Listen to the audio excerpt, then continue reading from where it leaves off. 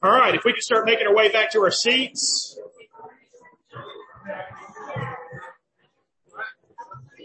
I wasn't watching. Oh, clicker. You're on it? Word is... We're trying to...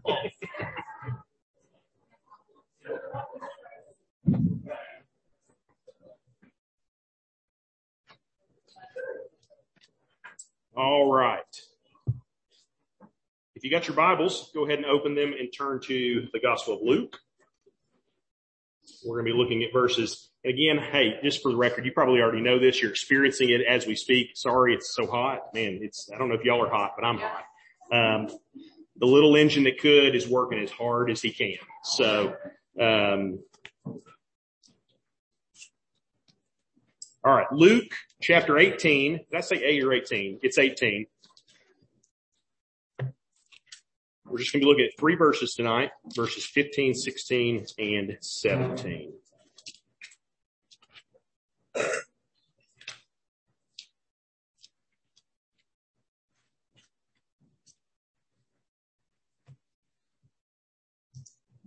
So Luke writes, "Now they were bringing even infants to him that he might touch them. And when the disciples saw it, they rebuked them. But Jesus called them to him, saying, 'Let the children come to me, and do not hinder them, for to such belong the kingdom of God. Truly I say to you, whoever does not receive the kingdom of God like a child shall not enter it.'" Let's go to the Lord in prayer.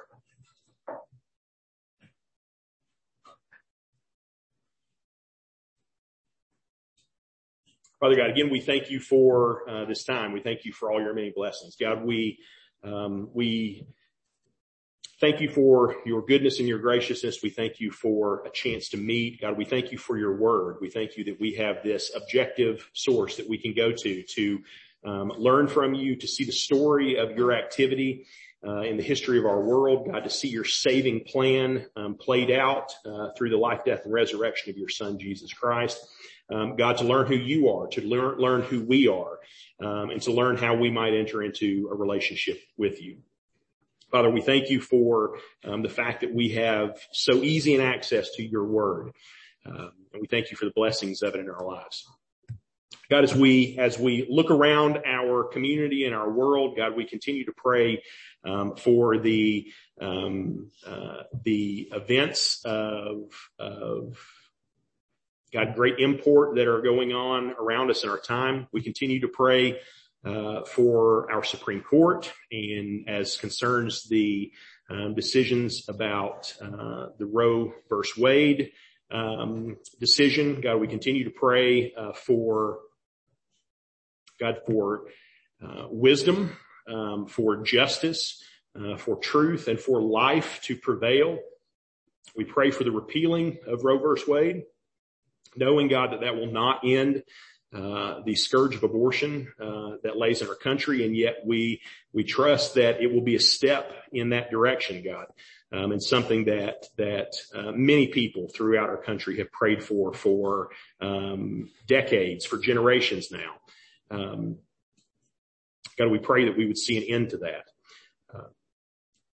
God, we pray for God, the reality that continues to be in our country of violence, particularly racially motivated violence. God, we are made aware all the time that there is true evil in the world, that there is true wickedness.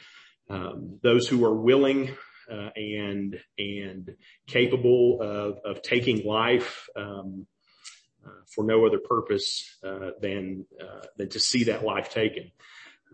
God, we pray for justice in these things. We pray for mercy in these things. We pray for healing and comfort for those families affected. God, and we pray for peace and unity that would come to our country that our divisions, whether they are racial or socioeconomic or political, God, that you would bring us into agreement and unity. Now, we recognize that in some ways it's hard to see how that could ever take place when we are so divided on things, and sometimes divided on things that have serious that there doesn't seem to be any middle ground, particularly on an issue like abortion. God, but we continue to pray for your blessing on our country. We pray that you would heal the wounds that our country is experiencing, and that you would bring unity. God, let us be a source of that unity.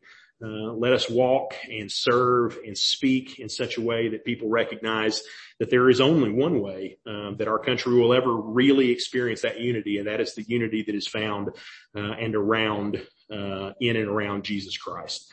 That if we are unified in Jesus Christ, that is the only kind of unity that is ultimately long lasting. God, and he is the only one who can make that unity a reality. God, we ask for your blessing in these things. As we open your word, we pray that you would bless us through it, that you would shine a light on it, that you would shine a light on our hearts, that we would see a picture of your goodness and grace to us in these passages that we have already read. We thank you and praise you. We ask these things in Jesus' name. Amen.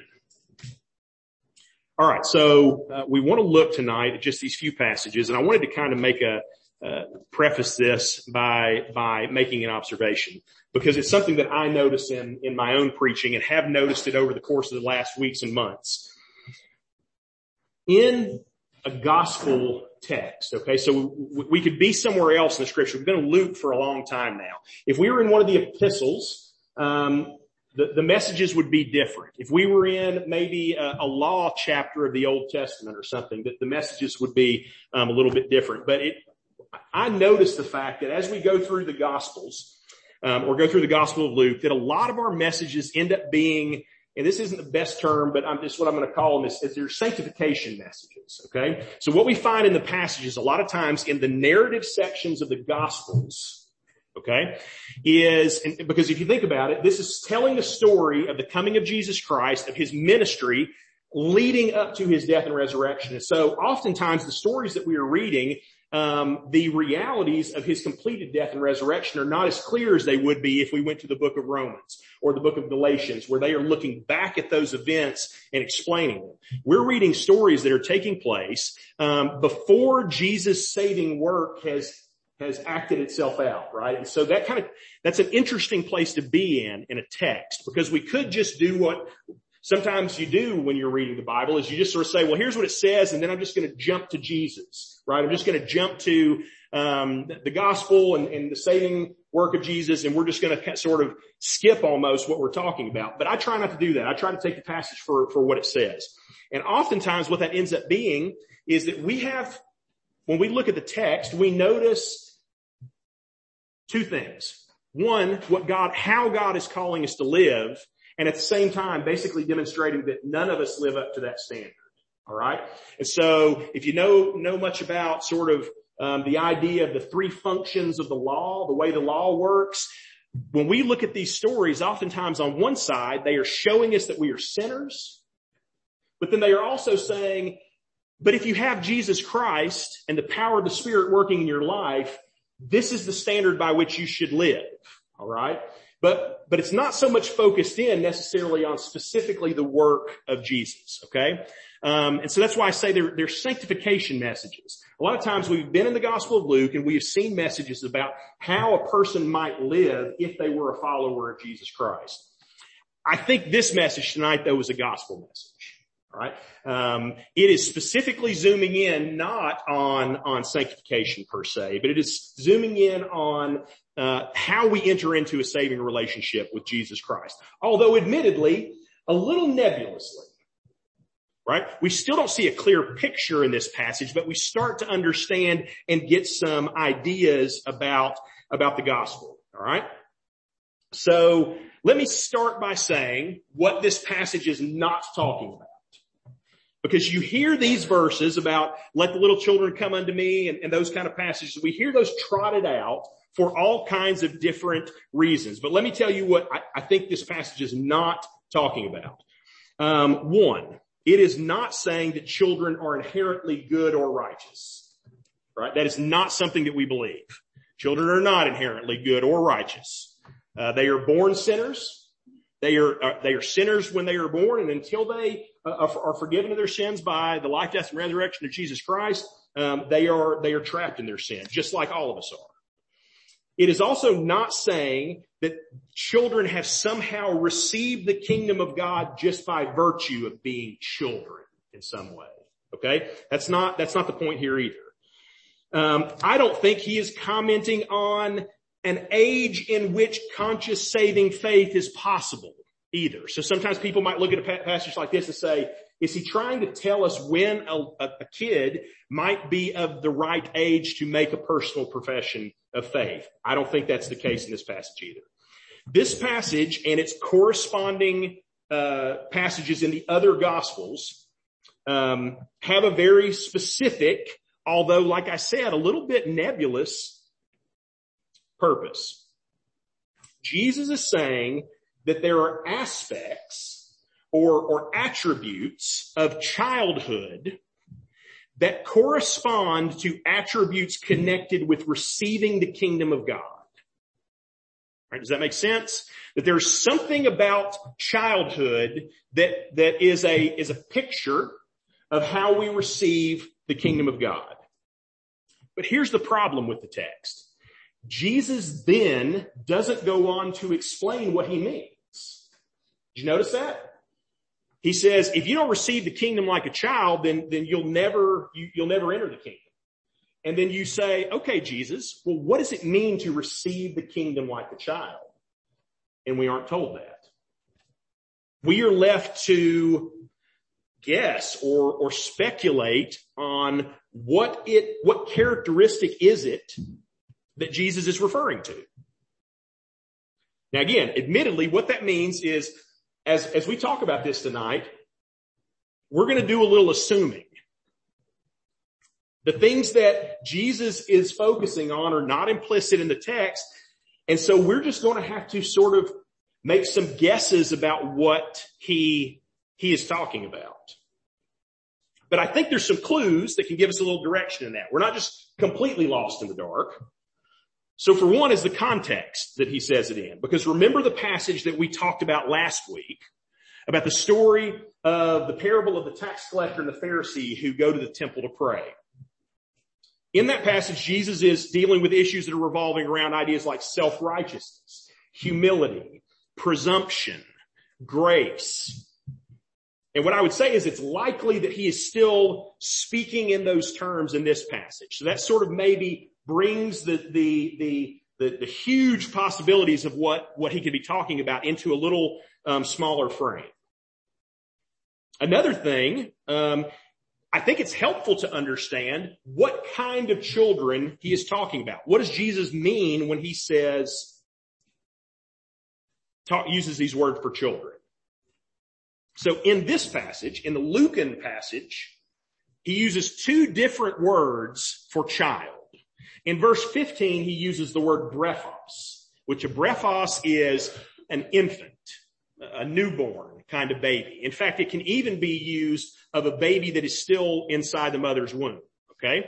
So he uses that terminology in verse 15, but then in 16 and 17, he uses the word paideon, which is the word that basically means a little kid.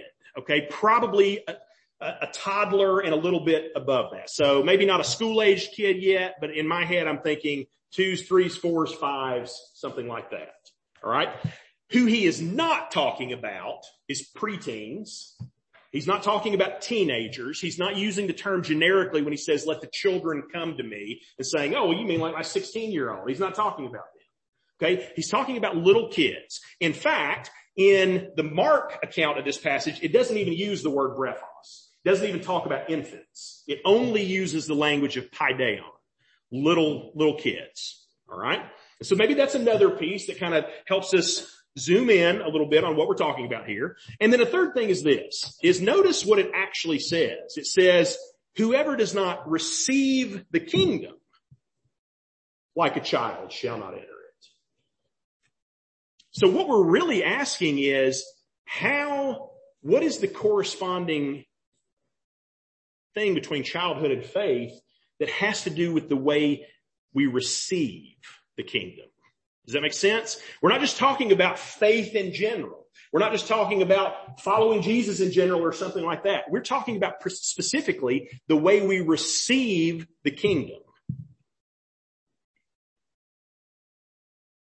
So something that represents maybe a way that little kids receive in a different way than the way maybe an adult or a teenager would receive. All right. So that's kind of zooms in on, it gives us maybe a little, smaller frame of reference. And so the way I'm going to work through this thing is I'm going to ask some sort of rhetorical questions to reflect on the way that a child, a little kid, receives things and how that might be connected to the way we ought to, as conscious, believing adults, receive the kingdom of God. So what I'm going to do is I'm going to ask sort of a rhetorical question and then make a point around it, okay? And so the first thing is this. We're going to talk about how children recognize their need. Children recognize their need. And the question that I would ask you is this. As an adult, how old were you when you learned that asking for help was a sign of weakness? How old were you when you learned that asking for help was a sign of weakness? So a lot of y'all are in the phase where you've got maybe 2 kids under 5 or 3 kids under 7 or something like that. It's not been a super long time since Christy and I were in that position, and we certainly remember what it was like to be in that position. And this is something that we recognize, and you recognize too. Kids need a lot, right? They need a lot all the time. They need to be fed and clothed and teeth brushed and hair combed and rear ends wiped, and they need help getting into cars, and they need help getting out of cars, and they need help getting their shoes on, and then all of a sudden the shoes are off again for some reason, and you've got to get the shoes back on them. They need help in basically everything all the time. And you know they need help all the time, or at least you do when they get to be paideon age, because you start hearing this all the time. Mommy, will you? Daddy, can you? Always, forever, asking for things to be done for them. We know that little kids need lots, and they know they need lots. The reality is, man, I'm a grown man. And the truth is, I don't need a whole lot of help on lots of things. You guys have, some of your wives have spoken to Christy, and guys, you may not have realized this, but your wives keep on offering your building help to me through your wives. So we're renovating a house and we've got lots of projects. And so people are always coming to Christy saying, how come Ash doesn't ask our husbands to come to the house and help him with more projects or whatever, right? And you're probably like, what the heck? Why am I, so you can talk to them about that after. But the reason is this, because I'm fairly capable. I don't really need help for most things. Sometimes I get into a project that needs an extra hand or something, but most of the time I just figure I'm going to let those people have their weekend. I'm not going to ruin it by having them have to come over here and do the stuff with me. I'm just going to let them live their life because I'm capable of doing most of these things on my own. But children realize they are not. They realize they are unable. They have an inability to do many things in their lives. And they're willing to just ask for help. They're willing to just recognize that they can't do something and they need somebody to help them do that. Again, as an adult, I'm pretty much capable of doing most things. I'm pretty self-sufficient, at least when it comes to things of this world. But when it comes to the kingdom of God, I am completely helpless. I am completely unable to acquire to attain to receive the kingdom of God on my own. When it comes to the kingdom of God, I am just like that 3-year-old child who has no other recourse than to call out to my Father and say, I need your help. I need you to do this for me because I am unable to do it on my own. I kind of use this story off and on because it made an imprint in my head when I was a teenager. I remember seeing an interview with Ted Turner, the media mogul who owned TBS and all those different stations. And somebody was talking to him about Christianity and asking if he had been saved. And Ted Turner made the comment, and it sort of got a little traction and was famous. And he said, saved? I don't need to be saved from anything. Because as far as Ted Turner was concerned, he was a master of his own domain. He could do anything he wanted to. He had the money and the power and the status and everything. He was a capable person. He didn't need to be saved by anything. His life was fine how it is. But sorry, Ted, you do need to be saved. You are incapable, in fact. It is impossible for you to save yourself. The only thing you can say is, Daddy, will you come and help me? No pride, no self-sufficiency. I have a need, and my Heavenly Father can fix that. So again, the question is this: how old were you when you learned that asking for help was a sign of weakness? Because children don't receive the kingdom like that. They know they are weak and they ask for help. 2, another thing that we see, or another thing that I have seen in my kids and other people's kids. Another thing is little kids recognize they don't have a claim on anything. So here's what I mean by that. Let me ask the rhetorical question first. When did you learn that you get what you deserve and you deserve what you work for? When did you learn that you only get what you deserve and you only deserve what you work for? Because here's the deal. Little kids, in my experience, do not try to convince you when they want something. Eventually they get to that. There is a point where somehow in their brain they begin to learn how to bargain. And so they start saying things in a different way. But when they are little, when they want something, they don't try to explain why they deserve it. They don't try to explain how their actions and their behaviors have merited that gift. Right? Teens do that. Teenagers come to you and they say, Dad, you should really let me go on this trip or have this car or whatever because I'm a really good kid and I've done all the right things. And, all those other kids are out there doing drugs and I don't do those kind of things. And I'm home at 9:00 every night. I'm a good kid. And so you should do this thing for me because I've earned it in some way. Little kids don't typically do that. They say, I want that. Can I have that? And then the parent either says yes or no. And if they say yes, they're excited. If they say no, they fly into a tantrum half the time. But they don't sit there and say, what an unjust world we live in because I've been so good and I've been so faithful and I've done everything right and you won't give me what I've earned. They don't do that.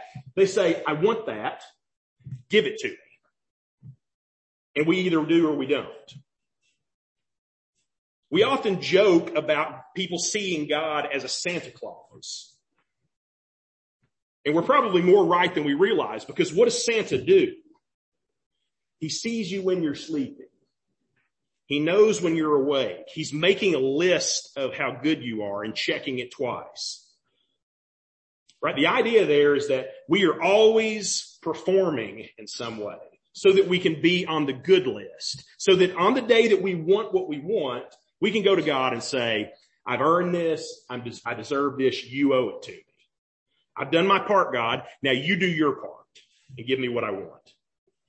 That's basically what the Pharisees' problem was last week, if you were here with us.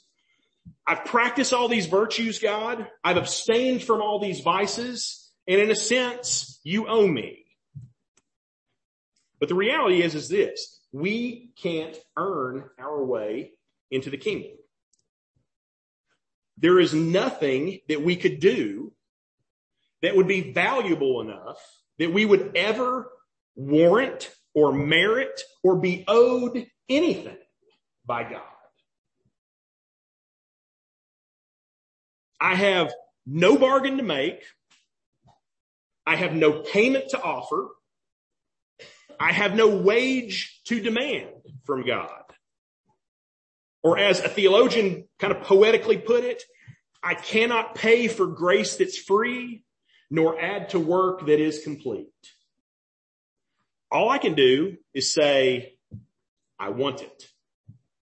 Will you give me that, God? Will you give me the kingdom? I'll receive it. Isaiah, the passage that another passage that I come back to over and over again. He's giving us a picture of God's mercy. And he says, if you're thirsty for it, if you're thirsty for the mercy of God, then come down to the water and drink. But come without money and come without price. Don't come trying to offer anything for it. And don't come saying, I'll only take it if, and put a price on it for God. Come and receive freely because God has offered freely. So again, when did you learn that you get what you deserve and you deserve what you work for? And then the last piece is this. And again, like I said, Jesus may have much more in mind. He may have all kinds of things that I have not thought about and that are in the mind of Christ. In fact, I'm sure he does. But maybe one other way that children receive, and that maybe adults don't or tend not to, is that children are always eager to receive a gift. They're eager to receive a gift. So let me ask you the rhetorical question. When did you learn that there's no such thing as a free lunch? When did you learn that if it looks too good to be true, it probably is? Because here's the deal. Kids have no qualms about receiving a gift. No sense of propriety, right? No shame. No awkwardness. They love receiving a gift. And so have you ever watched a kid in one of two places? Have you ever seen a kid at a piñata? Or have you ever seen a kid at an Easter egg hunt? So James, this last week, ended up on the wrong side of a piñata. He ran in and did exactly what kids always do. The second that thing busted open, they dive bombed, right? They go wild. Something overtakes kids when a piñata busts, okay? Something primal happens within them, like Viking berserker rage. Just like, whoa, right? And they are like blood in the water when sharks are around or something like that, right? They dive in and it's a free-for-all. And there is no sense of, kids are grasping for candy and they're snatching it out of other kids' hands, and there is no thought, even for what they like, right? They're grabbing stuff they don't like. They are pulling it in, making no allowance for other people's feelings or how much candy they have or sharing or anything like that. Just take it all. Unashamed, unrestricted, right? This bounty is before them and they're just like, man, I'm going to take it. I'm going to take it all. Again, something similar happens at Easter egg hunts, which is hilarious because they're Easter egg hunts. It's like, we're celebrating the resurrection and the kids are just like, elbowing kids and looking for those eggs and piling their baskets full. And I've watched kids before, like there'll be a kid and they'll lay the basket down and they're putting eggs in their basket and there's a kid standing behind them just taking them out of the basket as they go. Like they don't even care. Okay. Now here's the deal. You might say to me, Ash, I have always thought as a parent that those are all illustrations of sin. Okay? That those are pictures of the inherent sin nature in my child, how they are greedy and self-interested and there's this disregard for other people. And here's the deal. It probably is. Okay? At a level, right? It's mingled with that. But here's something I would suggest to you. Maybe that's also an illustration of grace and how we're supposed to receive grace. Again, children have no qualms about receiving a gift. No embarrassment. They don't think about the fact that they really don't deserve this, or that's a little too much, or this isn't really proper in some way. Like, have you ever been with your kid when somebody out of just this act of generosity offered them something that was way too nice for them? Okay? Or way too expensive or whatever. And like, they're like, hey, little kid, would you like this Fabergé egg? And your kid's like, yes. And then you're like, no. We can't accept that. We can't possibly accept something that nice, right? Because my kid doesn't deserve it, or whatever. But kids don't have that. They just take it. They just receive it. Do you find it hard to receive a gift? I do. I hate receiving gifts, right? It's so awkward. It's the most awkward thing. It's part of the reason why I hate receiving compliments. I don't like people complimenting me either. Just, it feels, because I know me. I know I'm not worthy of that compliment. I probably told you this story before. When I left for seminary, Mother Church, Pleasant Grove, Greg pulled me aside one Wednesday night or something, and he said, hey, we would like to financially help you as you go off to seminary. And I said to him, thank you, but I would prefer not to take your help. Now, part of that may have been pride within myself, a desire to do it on my own and earn it for myself or whatever like that. That may have been part of it. I don't think that was the main concern. The real main concern was a combination of fear of failure combined with the fact that I would now be in their debt in some way. And I didn't want to feel that. I had gone to orientation, and they had done this little gimmick, which I don't know why they do it, but it certainly didn't help me, is we're all sitting there in orientation, and they said, hey, everybody, look to your left. Everybody looked to their left, and they said, one of the two of you won't make it through seminary. You'll drop out before the end. And then they said, now look to your right. Everybody looked to the right, and they said, one of the two of you will never serve in vocational ministry. And so what I did in my head and heart is I said, I am definitely not in the top third of these people, right? I'm not in the top third of sharpest dudes. So odds are I'm going to end up in one of those first two categories. And so when Greg said, hey, we would like to help you, I said, man, I'm afraid I know how this thing is going to end. And so I would just rather do it on my own. That way I won't be letting anybody down. I don't want you guys to invest in me and then to me, not live up to something. So here's the deal. Some people would hear that story and they might think there was something admirable in it. They would say, good for you, man. You wanted to do it yourself. You didn't want to put that burden on anybody else, or whatever. But the reality is this: I could have used the help. We could have used the help in those early years. Looking back, and I was sharing with somebody, I think maybe it was you guys, the curse or something. We were talking about the fact that Christy will talk about the fact that, man, you were just a happy-go-lucky guy before we got married. The second we got married, you just got a lot more tense. And we've sort of talked about it. And the reality is it was the situation that we found ourselves in.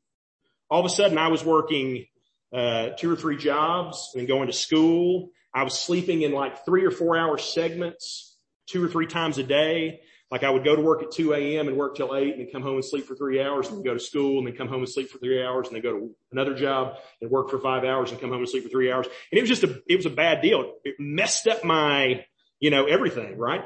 All that to say, I could have used the help. It would have been great if I could have just said, yeah, I'll take your help. I'll receive that gift. But instead, I put strain on my marriage, my new marriage. It shouldn't have been there.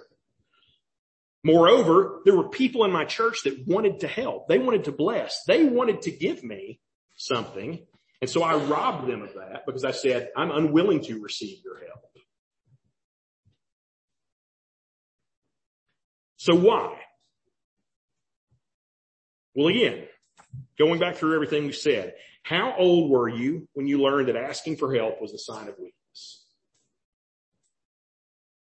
Or when did you learn that you get what you deserve and you deserve what you work for? When did you learn that there's no such thing as a free lunch?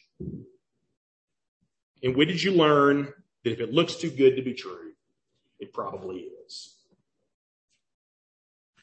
Now notice something. All of those principles that we just said are actually good in some ways. They're necessary in some ways for the way the world works. They're necessary for daily life. The Bible even supports some of those concepts in certain ways. You need to learn to do things for yourself, right? You need to work for things and put energy and effort into them instead of just expecting a handout. You should be skeptical of free gifts in a certain way, right? Because they do sometimes come with strings. The Bible warns against borrowing money. Paul talks about the fact that if you don't work, you shouldn't eat. There's certainly a reward in the scriptures for godliness and effort and things like that, okay? But here's the deal. Jesus is showing us through the perception of a child, through the way that a child receives, he is showing us the radical difference between the way the gospel works and the way the world works. Okay? There is a radical difference by the way we receive the gospel and enter into the kingdom of God and the way we go about daily life in terms of work and business and effort and things like that. The world works a certain way, right? The farmer who doesn't plow and plant and weed and water and work, he's not going to have a crop. Okay, we know that. That's just what's going to happen. The office worker who doesn't promote himself in some way, right? Express his value to the company, try to get raises, try to get promotions or whatever, oftentimes will be ignored because he's not putting himself out there in some way. Or how about the neighbor who is always mooching off your good graces will eventually exasperate those people who are closest to him, right? That's what's going to happen. And the Bible warns us about all of those things in different places. But all of this is to say that the kingdom of God and the gospel is different. It doesn't work by these same principles. The gospel says receive. The world says do, work, accomplish. The Bible says it has already been accomplished. Just receive it. That's the grace of the gospel, and honestly, it's the offense of the gospel too. If you have a hard time with any of those things that I just said about in this world, if you have a hard time receiving a gift, if you have a hard time asking for help, if you have a hard time getting something that for free that you didn't feel like you earned, there are many people who, when they come to the gospel, they say, I don't buy this. The fact that Jesus would die for me and offer salvation to me free, that I don't have to do anything except receive it, that seems like a bunch of nonsense to me. That's not the way the world works. Instead, I'm going to be a really good person, and I'm going to work really hard, and I'm going to be moral, I'm going to do good things, and at the end of the day, I'm going to stand before God, and He's going to owe me something because I did it right. That's the offense of the gospel. The offense of the gospel is, nope, you were completely unable to do anything to receive the kingdom. No amount of goodness, no amount of right causes, no amount of philanthropy, no amount of giving, no amount of wisdom, no amount of learning, no amount of obedience, no amount of diligence could ever get you one step closer to knowing and receiving the kingdom of God. It is a free gift, and you just have to accept it. And what I think Jesus is maybe getting at is little kids get that. They get that that's how you receive something. They get that they are weak. They get that they are helpless. They get that they are incapable. They know it. And so they receive the way we should receive the kingdom. So what I want to do is just go to the Lord in a time of prayer. Again, I don't know where you're at personally. Maybe you were here in this room and you're thinking, the gospel that I have believed my whole life has honestly not been a gospel of receiving. It's been a gospel of me living up to some sort of standard that is out there. If that is the case, then I would love to talk to you after we're done here. talk to you about how you can receive the free gift of salvation that Jesus Christ has merited. Jesus Christ has accomplished. Jesus Christ has worked for. Jesus Christ has won for us. Jesus has done everything necessary. He is the one who has done it. We are the ones who receive it. And if that's a message that you do know and have received, then maybe just we spend some time in prayer thanking God for his grace to us and praying that other people in this room who don't know that truth would know the free grace that Jesus offered. So let's go to the Lord in prayer. We'll leave it up to God to minister to each heart how he's going to. And let's thank him for his grace.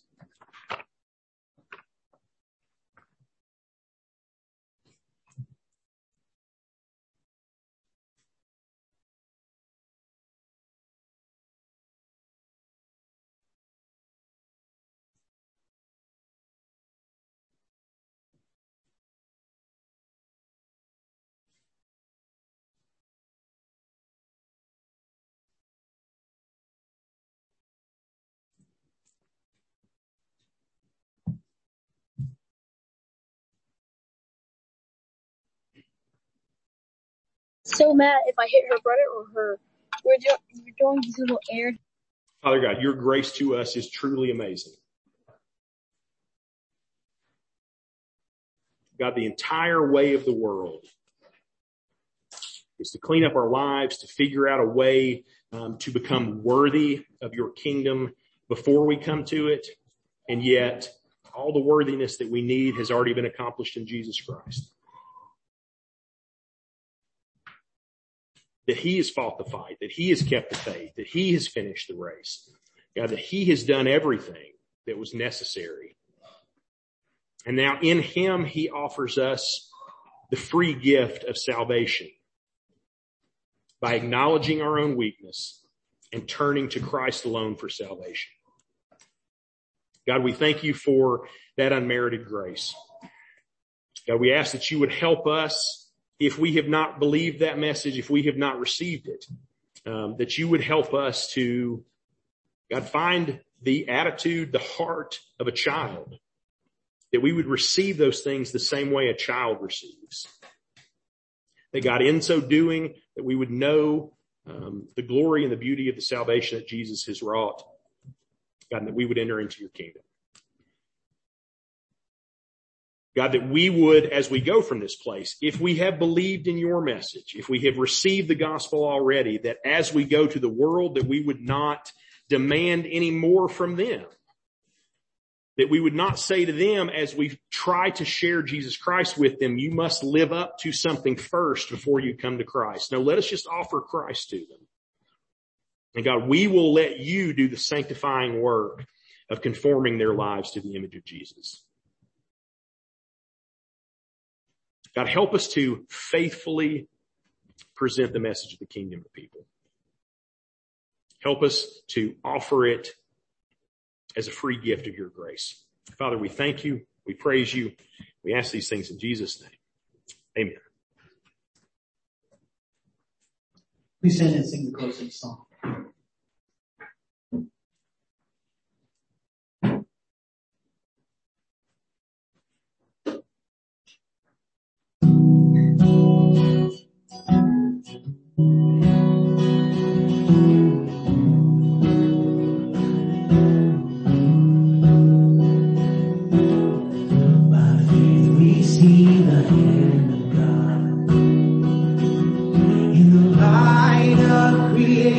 Grand design in the lives of those who prove his faithfulness, who walk by faith and not by sight.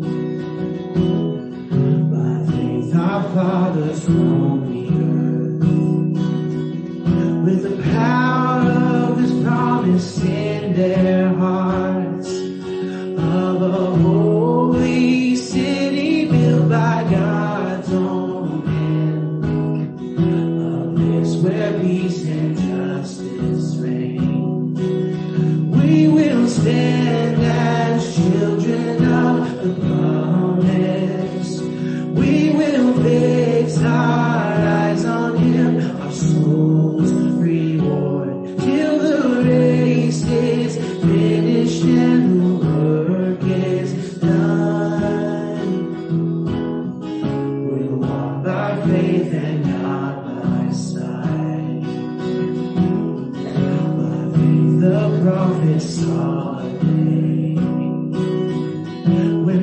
long for Messiah would appear with the power to break the chains of sin and death and rise triumphant from the grave.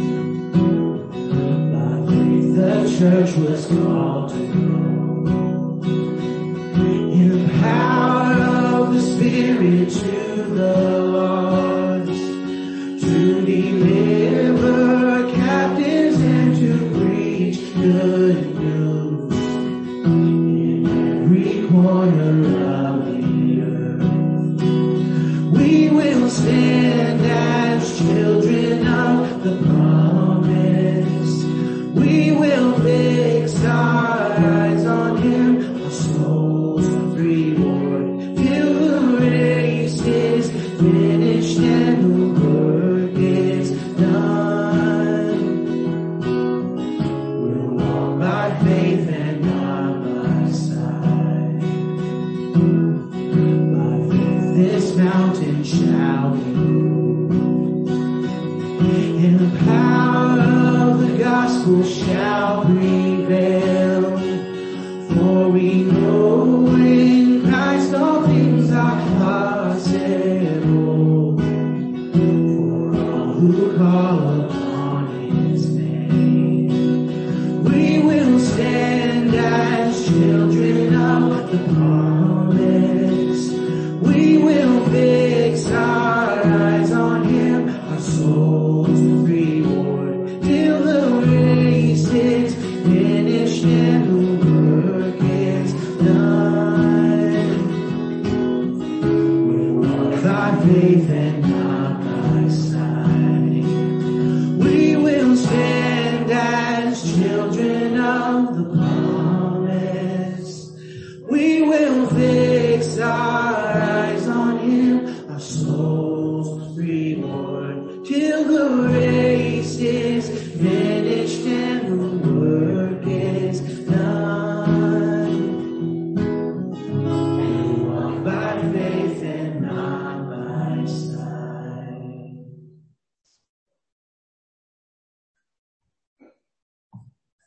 Amen. You can have a seat for just a second. We're going to do something a little bit special tonight. So, as you probably realize, we are in graduation season.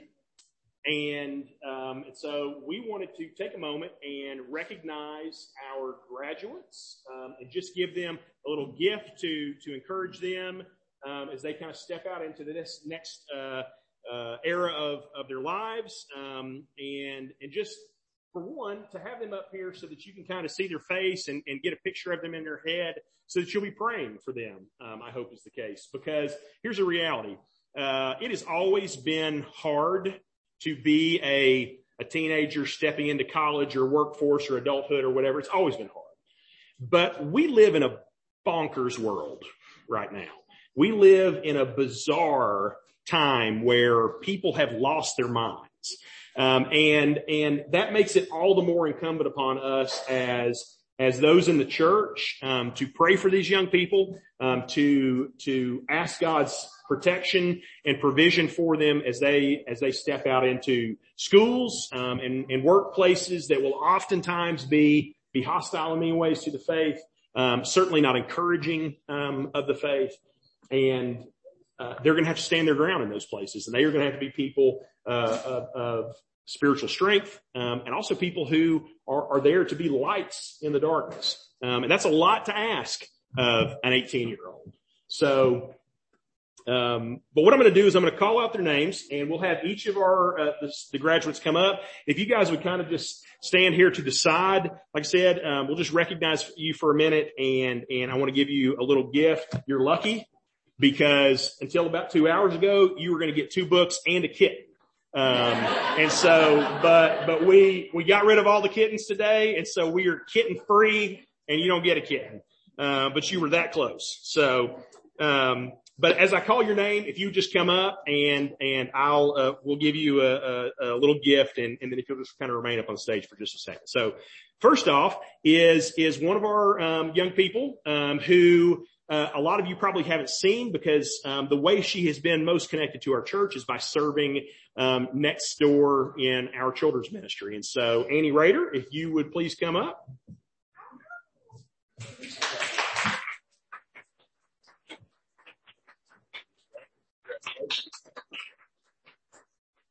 Amelia Richardson.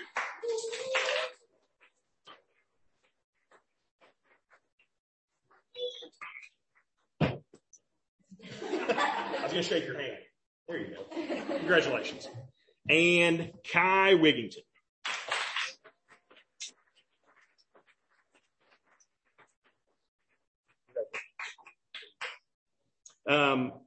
Also, Katie Hurst.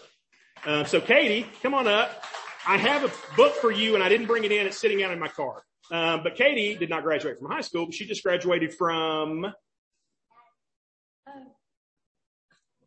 what school? That's what I meant. Tennessee Wesleyan.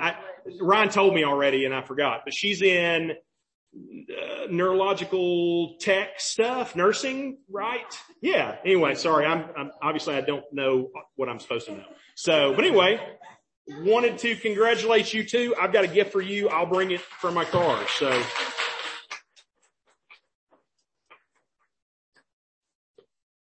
Congratulations, guys. I know it's, some of you guys I've got to spend a lot more time with than others. I've got to be a part of your education over the years. And so that's been really cool, but we are praying for you. Get a look at them. Say congratulations as we're walking out today and that you will be praying for them. And let me do that. Let me close our services by doing that and just asking God's blessing on them, together and then we'll be dismissed. Okay. So let's go to the Lord in prayer. Father God, again, we pray for these young people. God, we ask for your protection over them. God, we pray, and I prayed this already. I pray this prayer for my own children. But God, we specifically would ask for four things. God, we ask that you would make these young people people of faith, that in everything that they do, that they would have Jesus Christ at the center. God, we pray that you would make them people of virtue, that as they step out into a world where there are seemingly no absolutes, and that people are making up their lives as they go along. God, we pray that you would help them to stand on the rock solid foundation of your word, that they would live in light of your character and your gospel. God, we ask that you would give them a passion as they begin to discover their own vocational and educational callings. God, that you would give them something that they are passionate about, that they can connect to, that they love doing, and through which they can serve their community and their fellow man. And God, lastly, we ask for you to give them belonging. Wherever they end up going, if it is away to college, if they stay here in the community, God, that they would find a group of people that they can connect to, that they can be held accountable to, that will be encouragers, people that will confront them when they need to, and share life with them. God, that you would give them a church, and as they go away to school, where they can be a part of a congregation and sit under the teaching of God's word.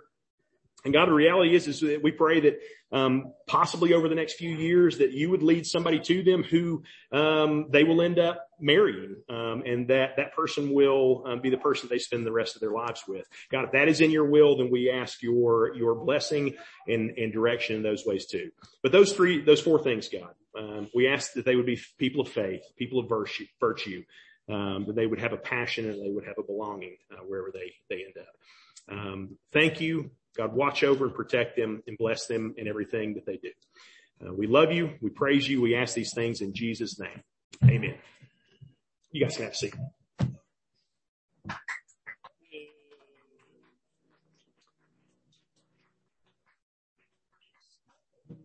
It's good.